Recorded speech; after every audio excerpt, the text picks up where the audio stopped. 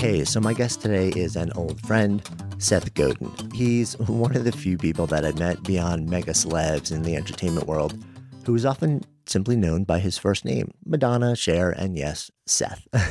Over the past few decades, he's made quite a ruckus in nearly every domain he's touched, from business to marketing to education, innovation, and human potential and beyond, in no small part by encouraging us all to join him in purposeful ruckus making too. And he's launched a number of successful companies, taught millions of people, and left his mark on our creative culture. And he's written just a bit. In fact, he writes daily at seths.blog, which is one of the most popular blogs in the world.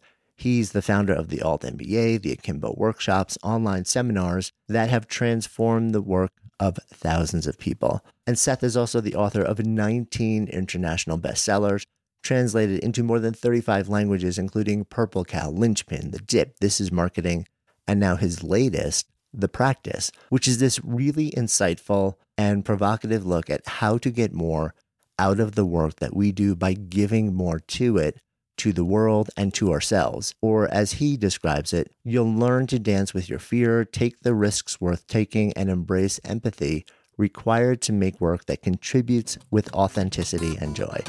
And that is what we explore in today's conversation. So excited to share it with you. I'm Jonathan Fields, and this is Good Life Project.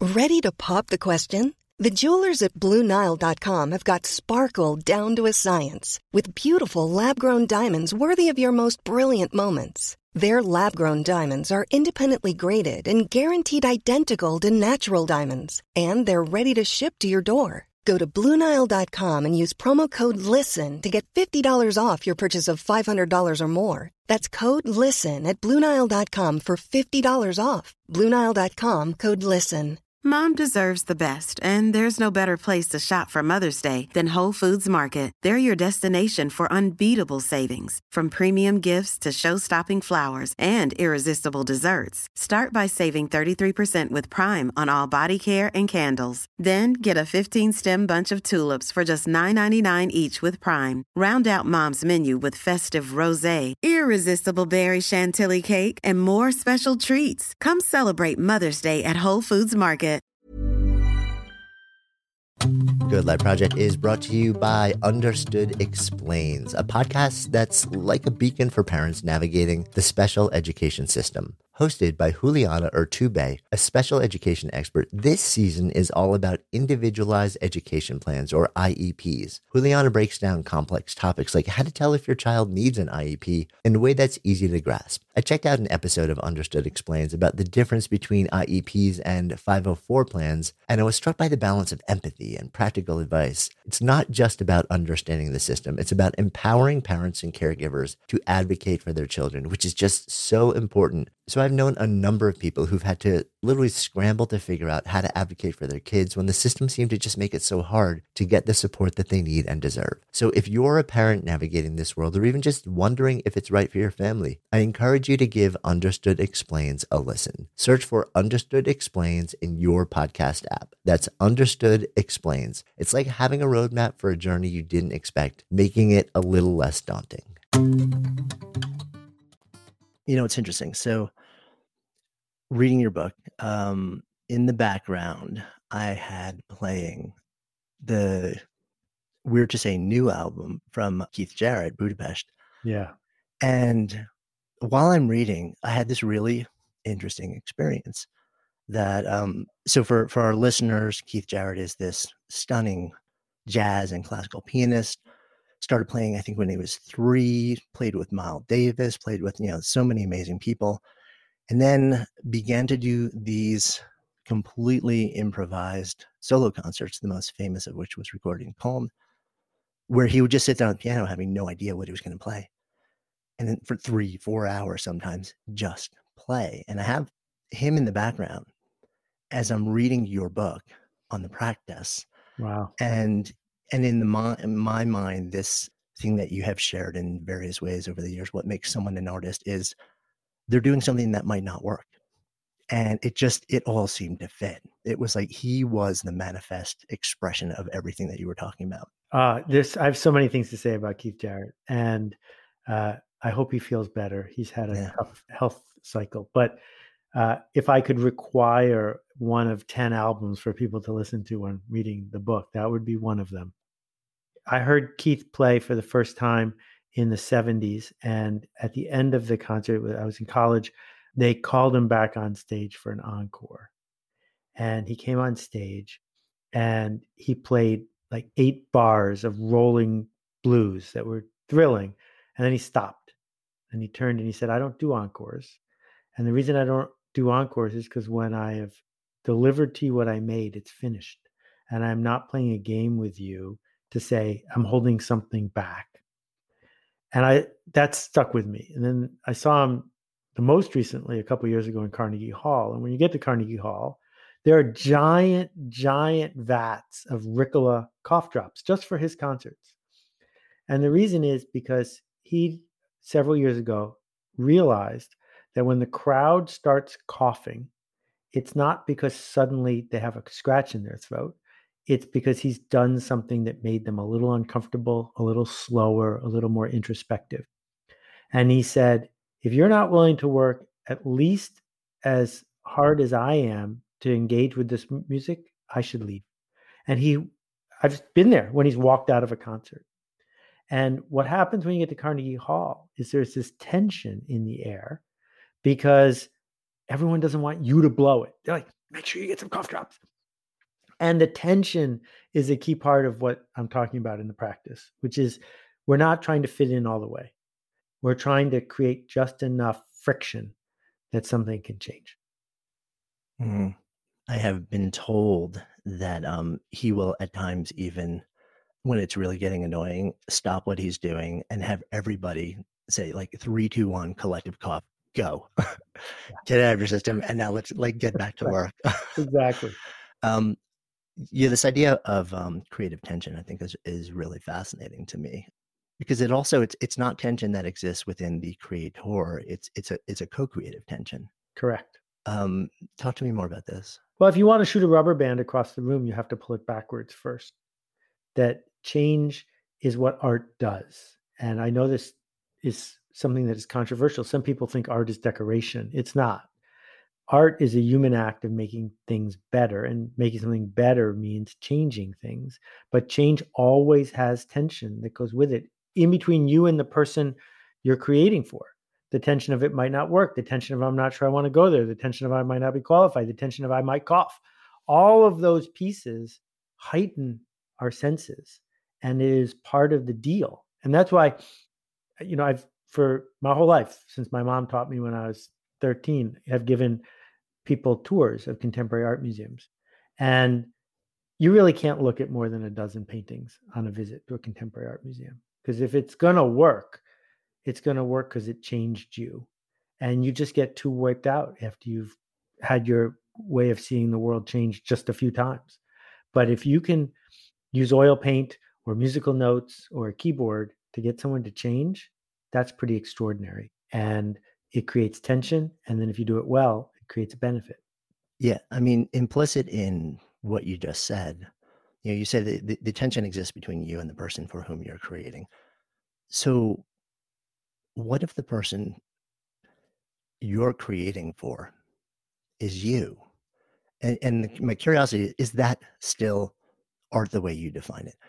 I think of, I've been incredibly blessed to sit down with Milton Glaser, who passed away, I guess, earlier this year, but had a stunning career, 91 years. And I remember him telling me, he said, I realized when I was a kid, that I loved to make things. And then I realized that if I actually made things that move people, that could be a career. But it seemed like two different impulses. Talk to me about this. I will. And then I'll tell you my Milton Glaser story, because Yeah. it's not really speaking ill of the dead. So if you make it for yourself, it's a hobby. And I love hobbies, and you should have hobbies.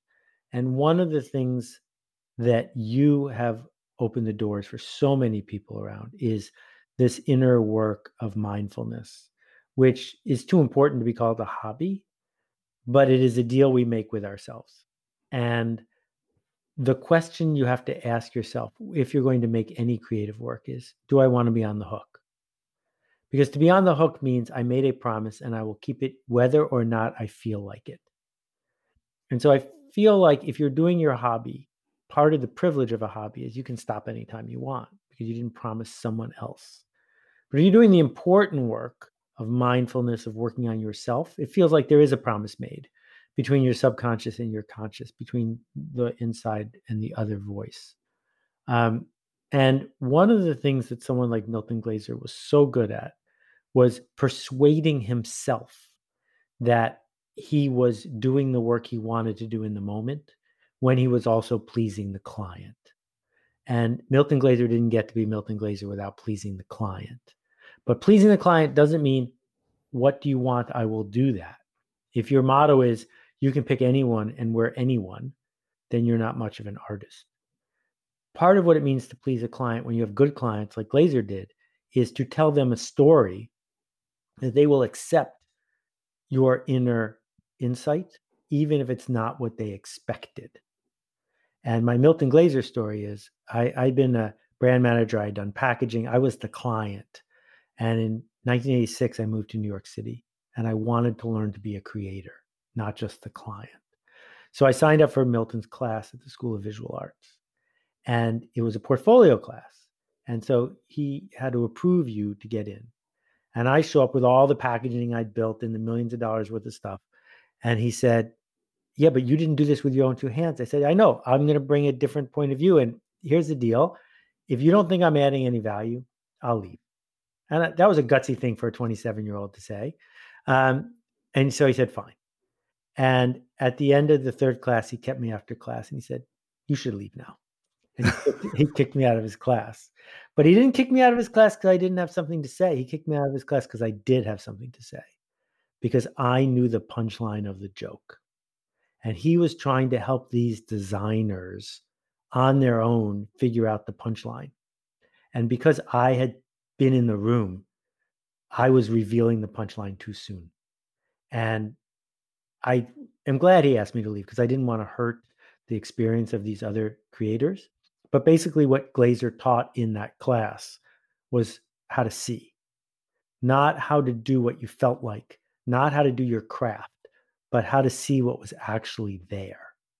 And that was something he was great at and most people struggle with. Yeah. I would say the vast majority of people alive spend their entire lives not even realizing that they don't know how to see, let alone actually struggling to see. It's not even a process they step into. You know, what I struggle with in your framing of art versus hobby, I agree with so much. And at the same time, I think about famous filmmakers who take the one for me, one for the studio model. I think about a friend who, recent friend through actually our producer, Jenny Kaintop, who is this wonderful guy who has a workshop in LA, and he has been building some of the most stunning jazz guitars, acoustic guitars since he was 15. And whether he has a guitar sold, whether he ever intends to sell it or not, it's not why he does it. He does it because being in the workshop, the process of creation, regardless of how it lands, regardless of how it interacts with someone else or changes them, or whether he gets paid for it, that's a nice thing for him. It's wonderful. But fundamentally, I don't think that's why he does it. And does that mean he's not making art? I'm looking at your face and saying that's not the right assumption. No, I'm not sure. I'm doing a poor job of differentiating. So let me try again. He wasn't born to make jazz guitars. Jazz guitars were here before he was born, but if they hadn't been, he wouldn't have invented them. Jazz guitar is a genre that he has chosen because it lights up certain parts of him. And in order to do it as a professional, he has to make a product, a guitar, that meets the standards that other people have as well.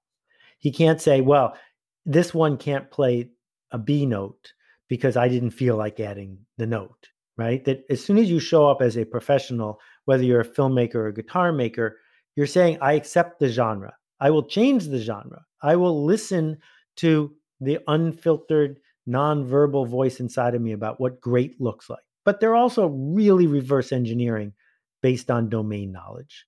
They have a knowledge of what has come before. They know how to cut dialogue so that it rhymes with the other films that people have seen. So we make up this incredibly complicated story that has side effects like writer's block.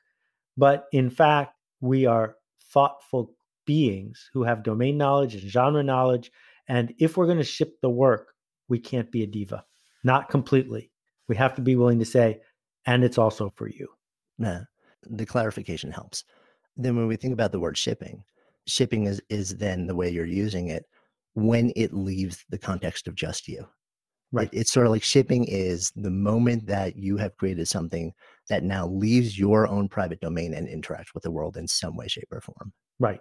So we have a friend, haven't seen her in a while, who was a well-known corporate architect. And once she had achieved a level of success, quit to become a furniture maker. And no one has ever seen the furniture she's been making for 20 years. And I applaud that, right? Because the minute she starts showing the furniture, it's not just for her. But she is not a professional furniture maker because no one has ever seen it. So when you share that, what immediately came into my mind is Hilma af Klint. That was the next thing I was going to say. Right. All right. We're on the same wavelength here. That show was extraordinary and it was heartbreaking at the same time. Right. Right. Because here you have somebody who is, was one of the most stunning artists, capital A artists. And, you go back to Kandinsky and all her contemporaries. And yet she hid her work until 20 years after she was dead. It was in her will, I believe, was the story. Like it wasn't allowed to be shown until then. Yeah. I mean, her poor nephew, who didn't ask for it, had to deal with that, confronting bankruptcy. And it only ended up in the world because the landlord was going to burn down the building it was all stored in because the rent hadn't been paid, et cetera. Hilma would have changed the world of art for all of us if she had shown her work. And the fact that she didn't was ultimately a selfish act. She did not hide it on our behalf. She hid it on her behalf. And for me, art, and again, I got to clarify, it's not just painting, but art is a generous act.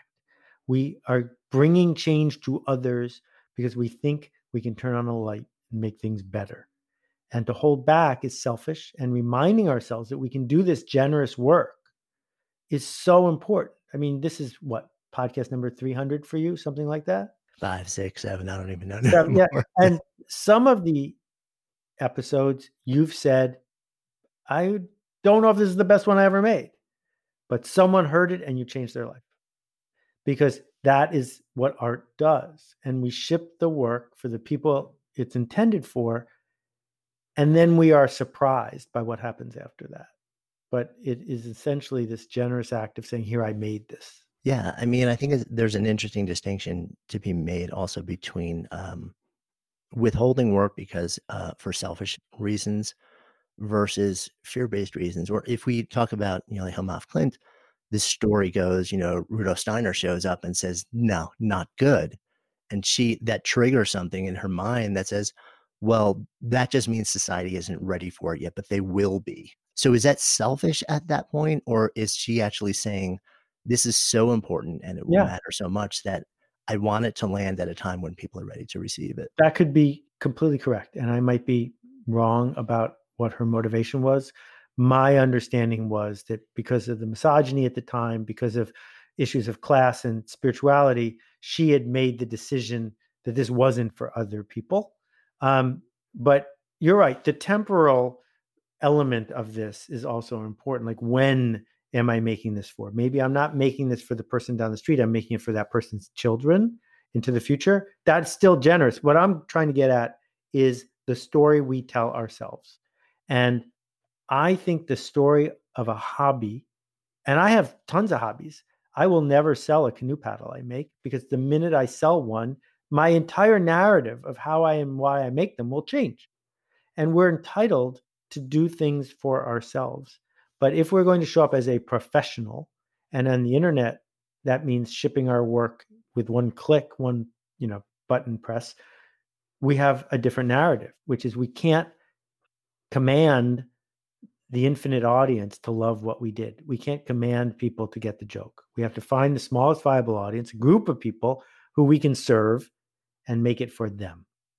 And most of the people who I wrote this book for feel stuck because what they really want is a guarantee. They want someone to tell them that if they put their heart and soul into it, everyone will like it. Yeah, we want that in every part of our lives, not just our work. Yeah. Our relationships, our health. It's sort of like the constant, like, where is the person who's just going to say it's all going to be okay? And then I can breathe, Exactly. and which brings me back to, earlier you brought up this notion of mindfulness, which to me has been the practice of getting comfortable with the fact that you will never know. And almost to the point where I don't know if you feel this, but if I'm doing work and I don't ever feel that edge, it's now a signal to me that I'm not doing the right work. Yeah. Yeah. No, you nailed it. When we think about this, so Tongyan Trungpa Rinpoche's great quote, everyone is falling, but the good news is there's nothing to hold on to. And when I feel like I have something to hold on to, the whole thing's empty for me, because then it's just rote. Then I'm just, putting truffles into the candy box over and over and over again. And I'm super fortunate that I don't have to do that for a living. A lot of people do. But if you're going to do art, you need that feeling of falling. Yeah, I so agree. Here's a cool fact. A crocodile can't stick out its tongue. Another cool fact, you can get short-term health insurance for a month or just under a year in some states. United Healthcare short-term insurance plans are designed for people who are between jobs, coming off their parents' plan, or turning a side hustle into a full-time gig. Underwritten by Golden Rule Insurance Company, they offer flexible, budget-friendly coverage with access to a nationwide network of doctors and hospitals. Get more cool facts about United Healthcare short-term plans at uh1.com. Mom deserves the best, and there's no better place to shop for Mother's Day than Whole Foods Market. They're your destination for unbeatable savings, from premium gifts to show-stopping flowers and irresistible desserts. Start by saving 33% with Prime on all body care and candles. Then get a 15-stem bunch of tulips for just $9.99 each with Prime. Round out Mom's menu with festive rosé, irresistible berry chantilly cake, and more special treats. Come celebrate Mother's Day at Whole Foods Market. Good Life Project is sponsored by NetSuite. So I remember when our businesses were just starting to really scale. It was amazing and also added complexity and stress. And the things that I used to do in hours were taking days, too many spreadsheets, too many systems, no single source of truth. If that sounds familiar, you should know these numbers. 37,000, 25, and 1. 37,000 businesses have upgraded to NetSuite by Oracle. 25. NetSuite turns 25 this year. That's 25 years of helping businesses do more with less, close their books in days, not weeks, and drive down costs. And 1, because your business is one of a kind. So you get a customized solution for all of your key performance indicators in one efficient system with one source of truth, manage risk, get reliable forecasts, and improve margins. Everything you need to grow all in one place. And right now, download NetSuite's popular KPI checklist designed to give you consistently excellent performance absolutely free at netsuite.com/goodlife. That's netsuite.com/goodlife to get your own KPI checklist. netsuite.com/goodlife. Good Life Project is sponsored by Lexus GX. So have you ever owned something that inspired you to just up your game? For me, it was this high-end mountain bike. I love the ultralight frame, the suspension, the precision gearing, and I realized it deserved to be ridden to its full potential. So I started training harder so I could experience the joy it could give back to me. And it paid off. That bike helped me discover just new levels of performance and straight up joy. When we own exceptional things, they inspire us to do exceptional things. The all-new Lexus GX has an exceptional capability that will have you seeing possibilities you never knew existed. Its advanced technology and luxurious interior mean that wherever you go, you'll never go without. Imagine tackling rugged landscapes with the available 33-inch all-terrain tires and multi-terrain select, then unwinding with the available front-row massaging seats. This is a vehicle that inspires you to go further, to live up to its full potential. So why settle? Live up to the all-new Lexus GX, luxury beyond limits. Experience amazing at your Lexus dealer. Something I've been thinking about, and we're really talking about taking actions and making decisions in the face of the unknown now, and which is easy when the stakes are low. But when the state, like we love reading books about people who are in like absolute fear-based dilemmas because we don't have stakes. But when we're the protagonist in that story, we freak out and melt down. I've been thinking through the course of this year in particular that there's a distinction between the uncertainty that we welcome and sometimes step into or even create in the name of making art versus the creation or the uncertainty that so many of us are moving through right now. Do you have that same sense? Oh, for sure. I mean, I used to love to go on roller coasters. And then finally I hit the age right when I went on the Cyclone in Staten Island where I was like, if I was in a bus or a cab that was like this, I would get out. Why am I paying money for it? But people pay money for a roller coaster because it is this controlled sort of disaster. And current events combined with the media made us feel like it was an uncontrolled sort of disaster, an existential one, not just one that upset our desire for the status quo, but one that really undermined our sense of justice and fairness and health and possibility and opportunity and connection and culture all at once. And not only that, but everyone was feeling it at exactly the same time. So you couldn't even go somewhere else where people weren't aware of your particular trauma because everyone had it. And compounding it, which doesn't get mentioned very often, is the world has always been about the baby boomers. And the people who are between 58 and 72 are now entering a final chapter of the way they think about the world. And so instead of it, the world's going to get better of 1968, it's all over of 2020. And I think when we compound all of those things, it's the hardest cycle I can ever recall of what it means to truly be mindful, to chop the wood and carry the water today.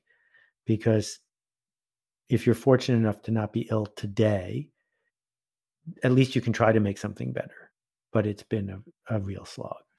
Yeah, I think so many people I know have been feeling it. And people who I know who are really comfortable, they have cultivated the skill of stepping into that space to do their work.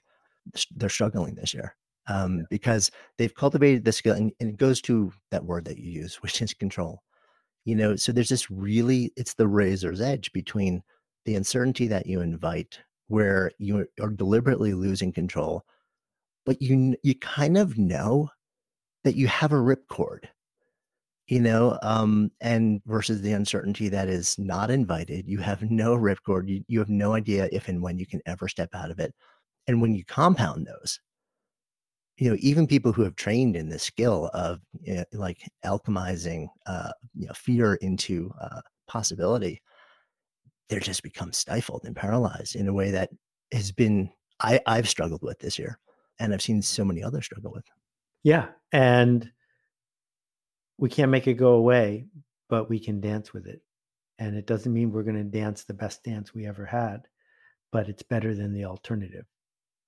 And, for me, as soon as I can get down to just connecting with one person or 5 people, just focusing on how do I move that from here to here, it makes it easier for me than if I have to think about, yeah, but what are we doing about carbon? And what's life going to be like in 20 years? Because the further out we try to make our circle in time and space, the harder it is to not want control.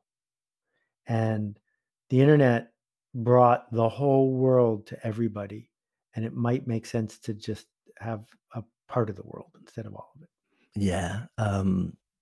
It's about locus of control, right? It's sort of, Yeah.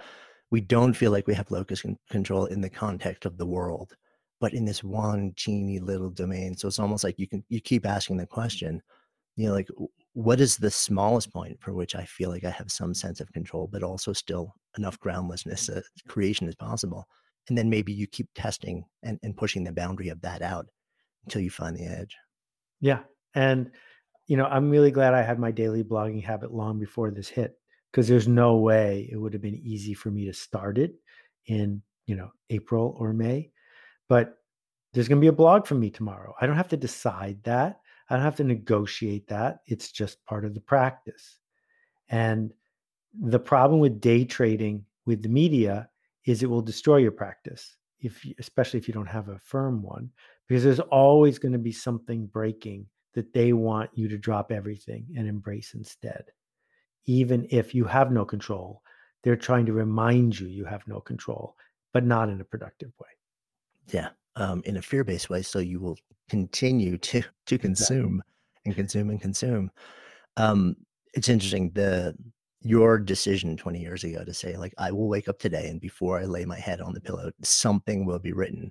And like you said, at however many hundreds of, episodes we've done, however many thousands of things you've written, some of it's great, some of it's average, and some of it, I'm not speaking for you, but I'm speaking for me. Me too. I'm really Half embarrassed. Below average, but you don't know. Right. Like, I did a post last week. It took less than 4 minutes. And I heard from more people than anyone of the whole month. I don't know. The harder I work, the less it works. I don't know. Yeah, I learned that a long time ago also. The notion of deciding these things, it was fascinating years ago when I was really focusing a lot more on uncertainty, which interestingly enough has been swirling back.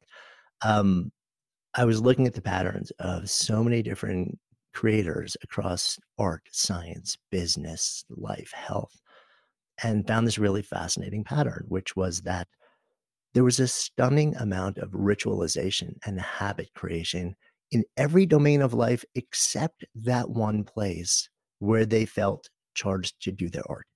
Yeah. And I got curious about why. What's your lens on that?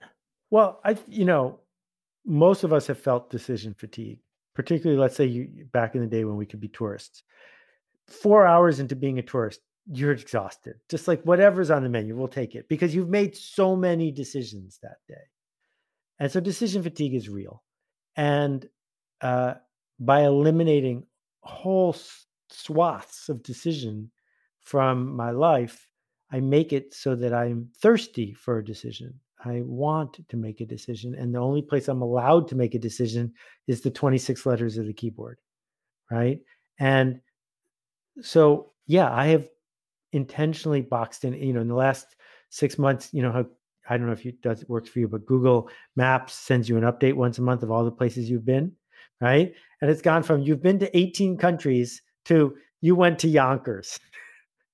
And so the geography has gotten smaller. The clothes I wear have gotten smaller. I'm come to this room every day by myself. But as a result, in order to satisfy my need to make a decision, I got to do it with my keyboard. And again, the industrialized mercantile marketing culture doesn't want us to do that. It wants us to always be one-click shopping and trying this and trying that. But if you do that too much, you won't have any reserve for the hard work of creation. Yeah, which is terrifying because billions of dollars and brilliant minds are going into trying to figure out how to make us do that too much. Yeah, exactly. All day, every day. And you wonder, I mean, of course, it has personal impact. I often wonder what the societal impact is on that, on the repression of contribution. Yeah, well, I mean, you just have to spend some time with the industrial education establishment to see how we do it from an early age. One of the things that's happened is the parents in my town realized something that took me a while to figure out, which is that education has nothing to do with learning. They're watching what their kids are doing at home, and they're just butts in seats who are sitting there trying to take dictation and then regurgitate it. That's not learning. And it was hidden, and now it's not. And the reason we built it into education is we need willing consumers and we need compliant factory workers.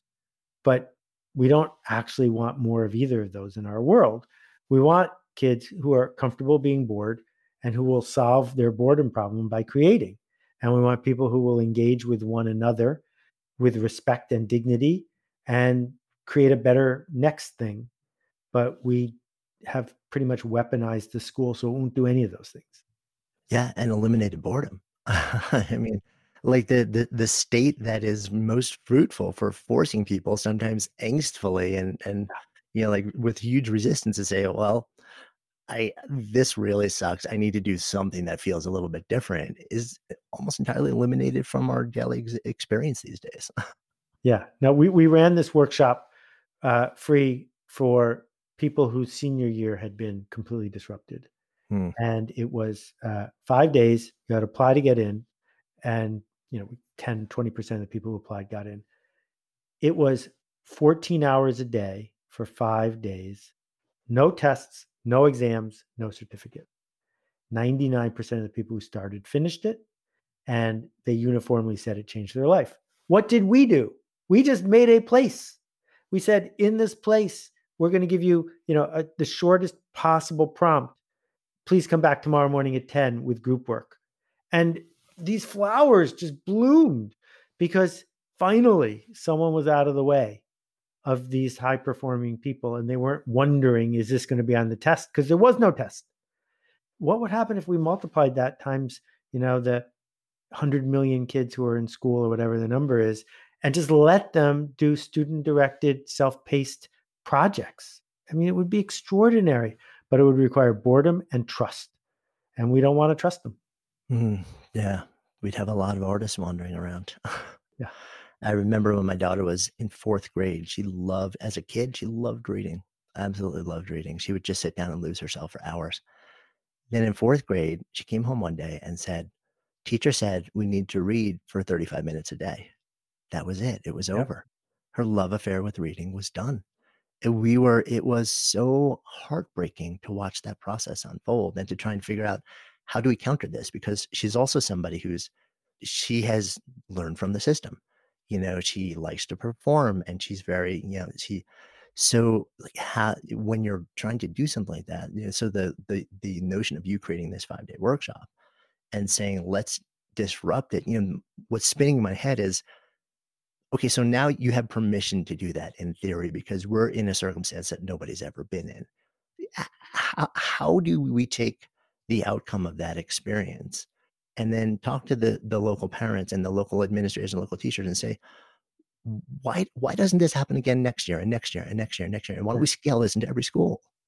How did we end up with the school we ended up with? It took 100 years, right? How did we end up with the highway system? It took 100 years.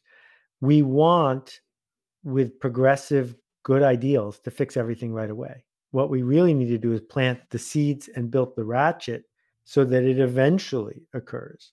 So, I'll narrate this journey on my blog and almost no one will get the joke, except 50 people will. And those 50 people will model it for 500 people. And long after I'm gone, maybe that seed will grow into something, right? And that's the only way change ever happens. It happens peer to peer and it grows over time. And so people like your daughter are going to remember what it was like being in your house. And maybe she'll put together a group of 5 people when she's in high school or wherever she is now, and then 5 more people. The network effect is real. It is truly the most powerful thing in our culture right now, but we are not patient gardeners. Yeah, so agree with that. And you also use the word modeling, which, whether you're a parent, whether you're a leader, or, safe argument, they're the same thing. You're out there in the world where anybody is looking to you for a nod on how to behave, what actions to take or not take. Words don't matter. They look at how we live. If you take on an ethos as a grown-up that says, like, I will regularly disrupt myself for no other reason than to model for other people that is an acceptable way of being, you wonder what the ripple effect of that would be. Yeah. No, we become what we do, not the other way around. Nah. It seems like the program you created, also the 5-day program, was that in any way derivative of what you created with the Alt MBA for, like full-blown adults, but in a much shorter time frame? Well, so the Alt MBA, which still is around 5,000 graduates later, adults need more structure in the sense of it's Tuesday. What are we doing right now? And they have full-time jobs. So it's 3 hours a day for a month. And it has 14 projects and a lot of curriculum elements to it. Here, what I was trying to do, and they're running it again soon, is to say, what you really just need is a safe platform. And we're just going to have a meta conversation about working on your work, learning how to learn. There isn't going to be anything for you to take notes about. Where the whole thing started was this. About 7 years ago, a friend asked me to give a talk to her 30 summer associates at Allen & Company. And Allen & Company is sort of the pinnacle of late capitalism. It's where big deals are done. So if you're a summer intern at Allen & Company, it's because you have parents who know somebody, pretty much. And so there's all these people in blue suits, men and women, and you go into this room and they're all sitting around this long table. And they're really good at taking notes. They're really good at knowing what's on the test. And I said to them, okay, you're 5 weeks into the summer. Warren Buffett comes in and Elon Musk is with him. And the two of them say, great news. We have a really important, fun, powerful project. And we're putting you, this person right here, in charge of it. You're going to have 2 months to work on it with an unlimited budget. You can pick any 3 people in this room to join you for this project. That's the hypothetical. I said, all right, so take out a piece of paper and write down the names of the 3 people in this room out of the 30 that you want on your team. And there's all this uncomfortableness in the room, right? And I said, don't worry, you won't have to tell me what you write down. So after a little bit of cajoling, everyone writes down all 3 names. And I turned to the room and I said, how many of you think more than one person put your name down? And I said, because you all started from the same place 5 weeks ago. So the second question is, if you had the summer to do over again, what would you have done to be one of the people that folks would have put on their list? And there was this really fascinating silence in the room, because I think what they understood for the first time is that is in fact how the future is going to work for them and for just about anybody else. Who wants you on a list? Are they going to put you on a list because you did well in school? Or are they going to put you on the list because you are generous and honest and thoughtful and open to possibility and all the other things that are skills pretending to be attitudes? And they're all a choice. So what would happen if just for today you acted like somebody who wanted to be on everyone's list and then repeated that? And I can't remember ever once hearing that in organized school. Yeah, I mean, such a powerful demonstration of changing the question by which we measure the way we invest our energy and our efforts, our heart and our souls, which profoundly changes the way like you wake up every day and decide what to say yes or no to. But yeah, I like that question framed in that way, or even remotely similar, never dropped into my experience of, yeah, and it's also fundamentally, it kind of circles back to what we were talking about earlier. It brings generosity Right. and creativity back into the context. Yeah. Yeah. I got all choked up the first time I did that exercise because it just came out of the blue for me. But watching the expression on these kids, super privileged, right? Why hadn't I been told? Why hadn't anyone ever explained to me that meritocracy is a scam and that what we're actually in this for is generosity and connection? Whereas, the way you get dignity is by offering dignity. But we don't even talk about dignity to people, whether they're kids or adults. And dignity is in a crisis right now. It's in really short supply. Yeah. Do you think that's true of all generations? I feel like boomers, Gen Xers, and to a certain extent, even millennials, and I hate using wide swaths like that, but just for ease of conversation. Yeah, I agree with that. I feel like Gen Z, I feel like there's a generation coming up right now that is different, qualitatively different. Yeah, I think that one of the things that's overlooked when we talk about a post-capitalist mindset is what happens to communities when they start running out of food. What happens when there isn't enough to sustain us? Because based on every bad science fiction movie I've ever seen, suddenly someone quickly shifts to, well, how do I get mine? And what we did in the last 25 years was just add all of these layers of frosting on top of the cake of life. And people got obsessed with getting more frosting.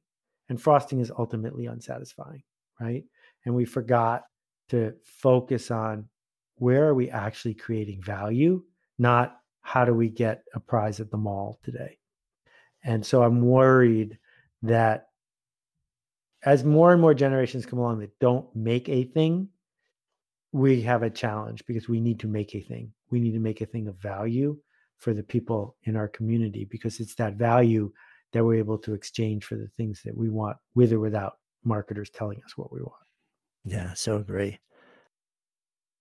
I also wonder whether there's the other side of the pendulum. I'm curious, there's if you do swing the pendulum all the way to the side of generosity and expression, or expression in service of generosity. I don't know if you can really tease the two out. I wonder if there is a tendency for some, or maybe an impulse that may be more generalized, that tips from generosity to indulgence. Because I feel like I have experienced that as a consumer.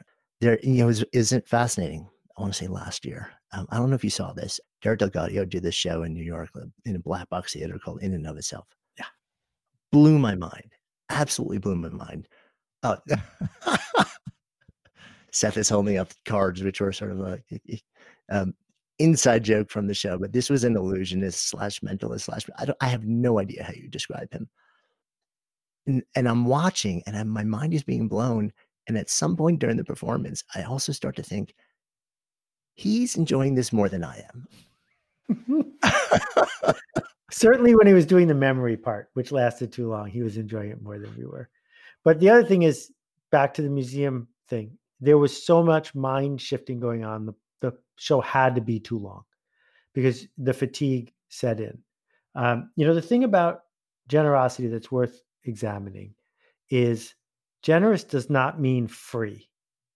If it's free, it might not even be generous at all. Generous has to it a component of emotional labor. So my car had to go in for service, and the 3 or 4 people who I interacted with, it was under warranty. I didn't pay anything for it, but it was a completely ungenerous series of interactions, because not once did someone say, sorry, this is taking longer than we said it would. Sorry can mean one of two things. Like if I say, sorry, your cat died, that doesn't mean I killed your cat. It just means I see you and I'm extending myself. So I'm sorry that this is taking longer. It doesn't mean I wasted all the time in the shop. It just means I see you. That's a generous thing to say. Whereas if you're busy giving away free CDs if you join AOL, that's not generous, right? That's just a shift in our transactional posture. And what I am hoping will happen as we start to realize what a dead end we put ourselves into this consumption race is that we'll do the generous work of extending ourselves even if we don't get a prize, because that takes emotional energy, and that emotional energy pays dividends for other people. Yeah. So Good Life Project is sponsored by Lexus GX. So have you ever owned something that inspired you to just up your game? For me, it was this high-end mountain bike. I love the ultralight frame, the suspension, the precision gearing, and I realized it deserved to be ridden to its full potential. So I started training harder so I could experience the joy it could give back to me. And it paid off. That bike helped me discover just new levels of performance and straight up joy. When we own exceptional things, they inspire us to do exceptional things. The all-new Lexus GX has an exceptional capability that will have you seeing possibilities you never knew existed. Limited. Its advanced technology and luxurious interior mean that wherever you go, you'll never go without. Imagine tackling rugged landscapes with the available 33-inch all-terrain tires and multi-terrain select, then unwinding with the available front-row massaging seats. This is a vehicle that inspires you to go further, to live up to its full potential. So why settle? Live up to the all-new Lexus GX, luxury beyond limits. Experience amazing at your Lexus dealer. Hi, I'm Daniel, founder of Pretty Litter. Cats and cat owners deserve better than any old-fashioned litter. That's why I teamed up with scientists and veterinarians to create Pretty Litter. Its innovative crystal formula has superior odor control and weighs up to 80% less than clay litter. Pretty Litter even monitors health by changing colors to help detect early signs of potential illness. It's the world's smartest kitty litter. Go to prettylitter.com and use code ACAST for 20% off your first order and a free cat toy. Terms and conditions apply. See site for details. Mom deserves the best, and there's no better place to shop for Mother's Day than Whole Foods Market. They're your destination for unbeatable savings, from premium gifts to show-stopping flowers and irresistible desserts. Start by saving 33% with Prime on all body care and candles. Then get a 15-stem bunch of tulips for just $9.99 each with Prime. Round out Mom's menu with festive rosé, irresistible berry chantilly cake, and more special treats. Come celebrate Mother's Day at Whole Foods Market. Imagine the softest sheets you've ever felt. Now imagine them getting even softer over time. That's what you'll feel with Boll & Branch's organic cotton sheets. In a recent customer survey, 96% replied that Boll & Branch sheets get softer with every wash. Start getting your best night's sleep in these sheets that get softer and softer for years to come. Try their sheets with a 30-night guarantee. Plus, get 15% off your first order at bollandbranch.com. Code BUTTERY. Exclusions apply. See site for details. With that, part of what I think we're talking about here also is there's a time element in all of this, and it's shown up in a lot of what we talked about, from the intensity of the 5 days to the speed with which you put that together, because you knew its urgency. There was a moment, there was a window that would close. There's a really interesting dance I feel like we all do when we're trying to put our art into the world, between patience and impatience. And there's a tension there, because you need both, but in different ways and at different times. Yeah, that's totally profound. It's we hurried too much in the last few decades, but in other ways we didn't hurry enough. And when we are trying to overcome our fear, it is tempting to stall, because then we are putting off, like Hilma af Klint did, the day when other people are going to see our work. We don't want the next Rudolf Steiner to say, it's not that good. In those moments, we need to hurry, because the engagement with a marketplace opens the door to possibility. On the other hand, if we are hurrying simply to get out of the space of tension and get it over with, that is a mistake. One of the things that maybe one day I will be able to do a 5 or 10 day silent retreat, but it feels to me like the last 4 days are the key, no matter how long it is. Because you could say, well, I'm already done, but it's the last 4 days where you've stayed longer than it seems reasonable, and then opportunity arises. So agree. And I'm in the exact same place of not having yet done that retreat. And say the same exact thought. But it's interesting else, even in the context of my, I have a daily morning meditation practice, and I have for a decade now. It's 25 minutes, not longer, not shorter. And I cannot tell you how many times I hit minute 23 and I'm like, oh, this is where it begins.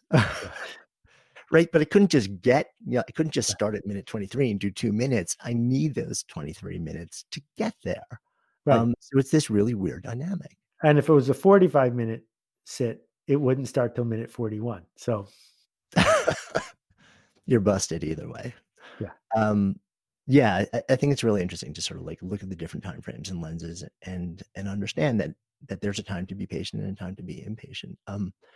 Zooming the lens out a little bit also, we're talking a lot about cultivating a change in lens, a change in metric, a commitment to a daily practice of thinking about how you're going to bring yourself and your work to the world. Part of that is a behavior change. Part of it is a decision change. But part of it, and I know you talk about this, is also it's an identity-based change. Mm-hmm. Tell me more. Well, a friend decided to become a runner. And the way you become a runner is really simple. You run. And if you run every day for 30 days, even if it's just to the mailbox and back, you're a runner. That changes your identity, what you did.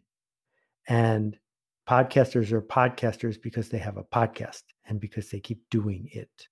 So I regularly run into people who say, I wasn't born to be creative. I wasn't born able to write. I don't have a talent for this or a talent for that. And I'm like, well, show me your bad work. Show me your practice of showing up with things that don't work. And they can't. Because what they're really saying is, I'm afraid of my bad writing. I'm afraid of being seen. So I won't even have a practice. And the magic of the culture we live in right now is you don't have to do it for the whole world. We're not going to put you on the Super Bowl. You can do it for 10 people. You can do it under another name, but simply do it, because once you do it, your identity changes. And if you want to be a leader, the only way I know how to do it is to lead. Yeah, it's a mindset shift, but also, I've been fascinated by the research around passion, and where they essentially say, it is an impulse to do something in a particular way. There's also research that creates a split that says, passion can be expressed harmoniously or obsessively. And the harmonious expression of a passion is one that is constructive and that allows you to honor all the other things in your life that are good. The obsessive takes you into that dark space where you are doing it and you may be doing it really well at a high level, but you're probably destroying everything else that you say you care about along the way. And I wonder sometimes, as people step into this realm of building their practice and saying yes and developing their habits, that a counter to that, and maybe it's individual, but I've seen this a lot, is also to set up effective circuit breakers that allow you to understand when this practice is actually becoming unhealthy. Yeah. Oh, that's so profound. Can we acknowledge that human beings have been around for 100,000 years, and for only 1,000 of those years did anyone have a chance of making a living doing the kind of stuff we're talking about, right? And so it's a modern problem, and it's amplified by applause and money. So if applause and money are causing you to become a diva, self-hating, self-destructive, selfish, narcissistic, then you have an inputs problem, because we're not entitled to any of those things. And if those things are getting in the way of your well-being, you need to self-intervene or have someone else intervene to change what you are measuring. And in 2020, North America, we tend to measure what's easy to measure, not what's important. So just because a company calls someone a friend doesn't mean they're your friend. And just because they call a symbol a like doesn't mean someone actually likes you, or the opposite. And getting hooked on those cycles is a real problem. So, in my case, I have no idea how many people listen to my podcast. I have no idea how many people read my blog. I don't have any feedback loop on a daily blog post. And I used to get comments. I used to have social media shares, and they were not just ruining the work, they were ruining me. So turn them off. It only takes a lot of effort to turn them off once, and then they're off. And if we can get back to the thrill of creating with generosity, it's good for us and it's good for the people who are consuming what we make. Yeah, which also I think loops in this idea that you talk about and you've talked about for years, and you've definitely circled back to it in a central way in the practice, is the notion of critique, and also distinguishing critique from criticism, and understanding the difference between data, which is valuable and we want, and emotion or subjectivity, which may be helpful at times, but also can be completely devastating. And I think sometimes we tend to make it a binary thing rather than a grayscale thing. And when we err too much either way, exclude everyone or let everyone in, they're both devastating. Yeah. Yeah. Most people aren't good at giving criticism, just like most people aren't good at making pizza. They're both skills. And you would not accept a pizza that was made by someone who is bad at it because it wouldn't be delicious. Especially not as a New Yorker. Yeah, exactly. And just because someone wants to give you criticism doesn't mean you need to hear it, because it might be, in fact, mostly is a statement of, this work wasn't for me. That's all the person had to say. Anything below that doesn't help us, because all the reasons, I'm a vegetarian and this is a sausage pizza. Okay, I don't need to know that. All I need to know is I didn't make this for you. Let's go on. But then every once in a while, you meet someone who is gifted in the best possible sense. They've earned the talent of giving criticism. And that is a gift. That's a gift for the ages. And we can embrace that. But getting good at distinguishing between the two, that's not easy. And I know that there have been many times in my career where I mistakenly listened to someone because they had high status, and they were completely wrong, because what they were really talking about was their fear or their standing in the world, not my work. Yeah. And I think it's also, it's connected in a fairly linear way to the notion of being an amateur.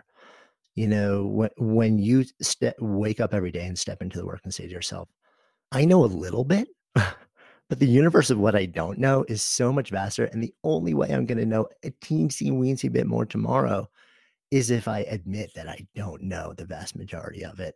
And I'm willing to just go and do, and whatever happens, and be willing to be in that place. And remember, I think it was Dubner in Freakonomics a couple of years back said, like, the most terrifying phrase on the planet for people to say is, I don't know. We want to feel like we know everything, and we become so invested in status. Yeah. That, when we actually reach a point where we're like, oh, I'm a beginner, we feel like success is about no longer being a beginner, when I can't imagine not being that way, because it's so much more enjoyable.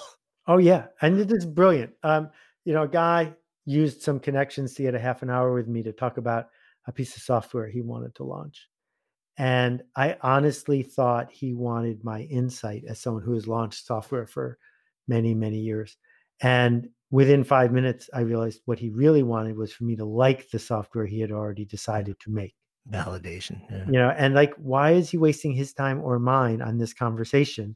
I would have happily sent him an email saying, yeah, you can like the software if you want, because if you can find someone who can give you criticism and you can learn from the universe, that's priceless. My conversations with Nikki Papadopoulos, my editor at Penguin, every word is worth something to me, because even when I don't agree with her and take her advice, I know where it's coming from. And to walk into that room and insist that she like everything I did would be foolish. No. The zooming the lens out, we're having this conversation in the context of work and art, but especially these last couple of notions around understanding the value of criticism and where is the data, where's the honesty, and also being okay as an amateur. It's not just about work. This is about life, and this is about the society that we're living in right now is in no small part the result of just a massive crisis of this, along with the crisis of connection and community. Yeah. And also people who are making a profit from A, making us feel insecure, and B, making us feel isolated from people who are different than us. Every single time capitalism makes a profit at something, like half of Los Angeles is paved. Half. Because someone made a profit paving Los Angeles. And so I'm not at all surprised that we feel divided, because people are making a profit doing it. Very hard to unwind that. The fiber of society and economics and everything, and now morality and is wrapped around it. But I certainly hope we find our way back to a different way of being sooner than later. this feels like a good place for us to come full circle in our conversation as well. Sitting here in this container, sadly not face to face as we normally do, but distant, which is still beautiful as it is. If I offer up the question to live a good life, what comes up? To be missed if you're gone, to connect to people who care about you the way you care about them, and to explore things just outside of your grasp so that we can feel like we are moving towards something that matters to us. Thank you. Thank you so much for listening, and thanks also to our fantastic sponsors who help make this show possible. You can check them out in the links we have included in today's show notes. And while you're at it, if you've ever asked yourself, what should I do with my life? We have created a really cool online assessment that will help you discover the source code for the work that you're here to do. You can find it at sparketype.com. That's SPARKETYPE.com, or just click the link in the show notes. And of course, if you haven't already done so, be sure to click on the subscribe button in your listening app so you never miss an episode. And then share the love. If there's something that you've heard in this episode that you would love to turn into a conversation, share it with people and have that conversation. Because when ideas become conversations that lead to action, that's when real change takes hold. See you next time.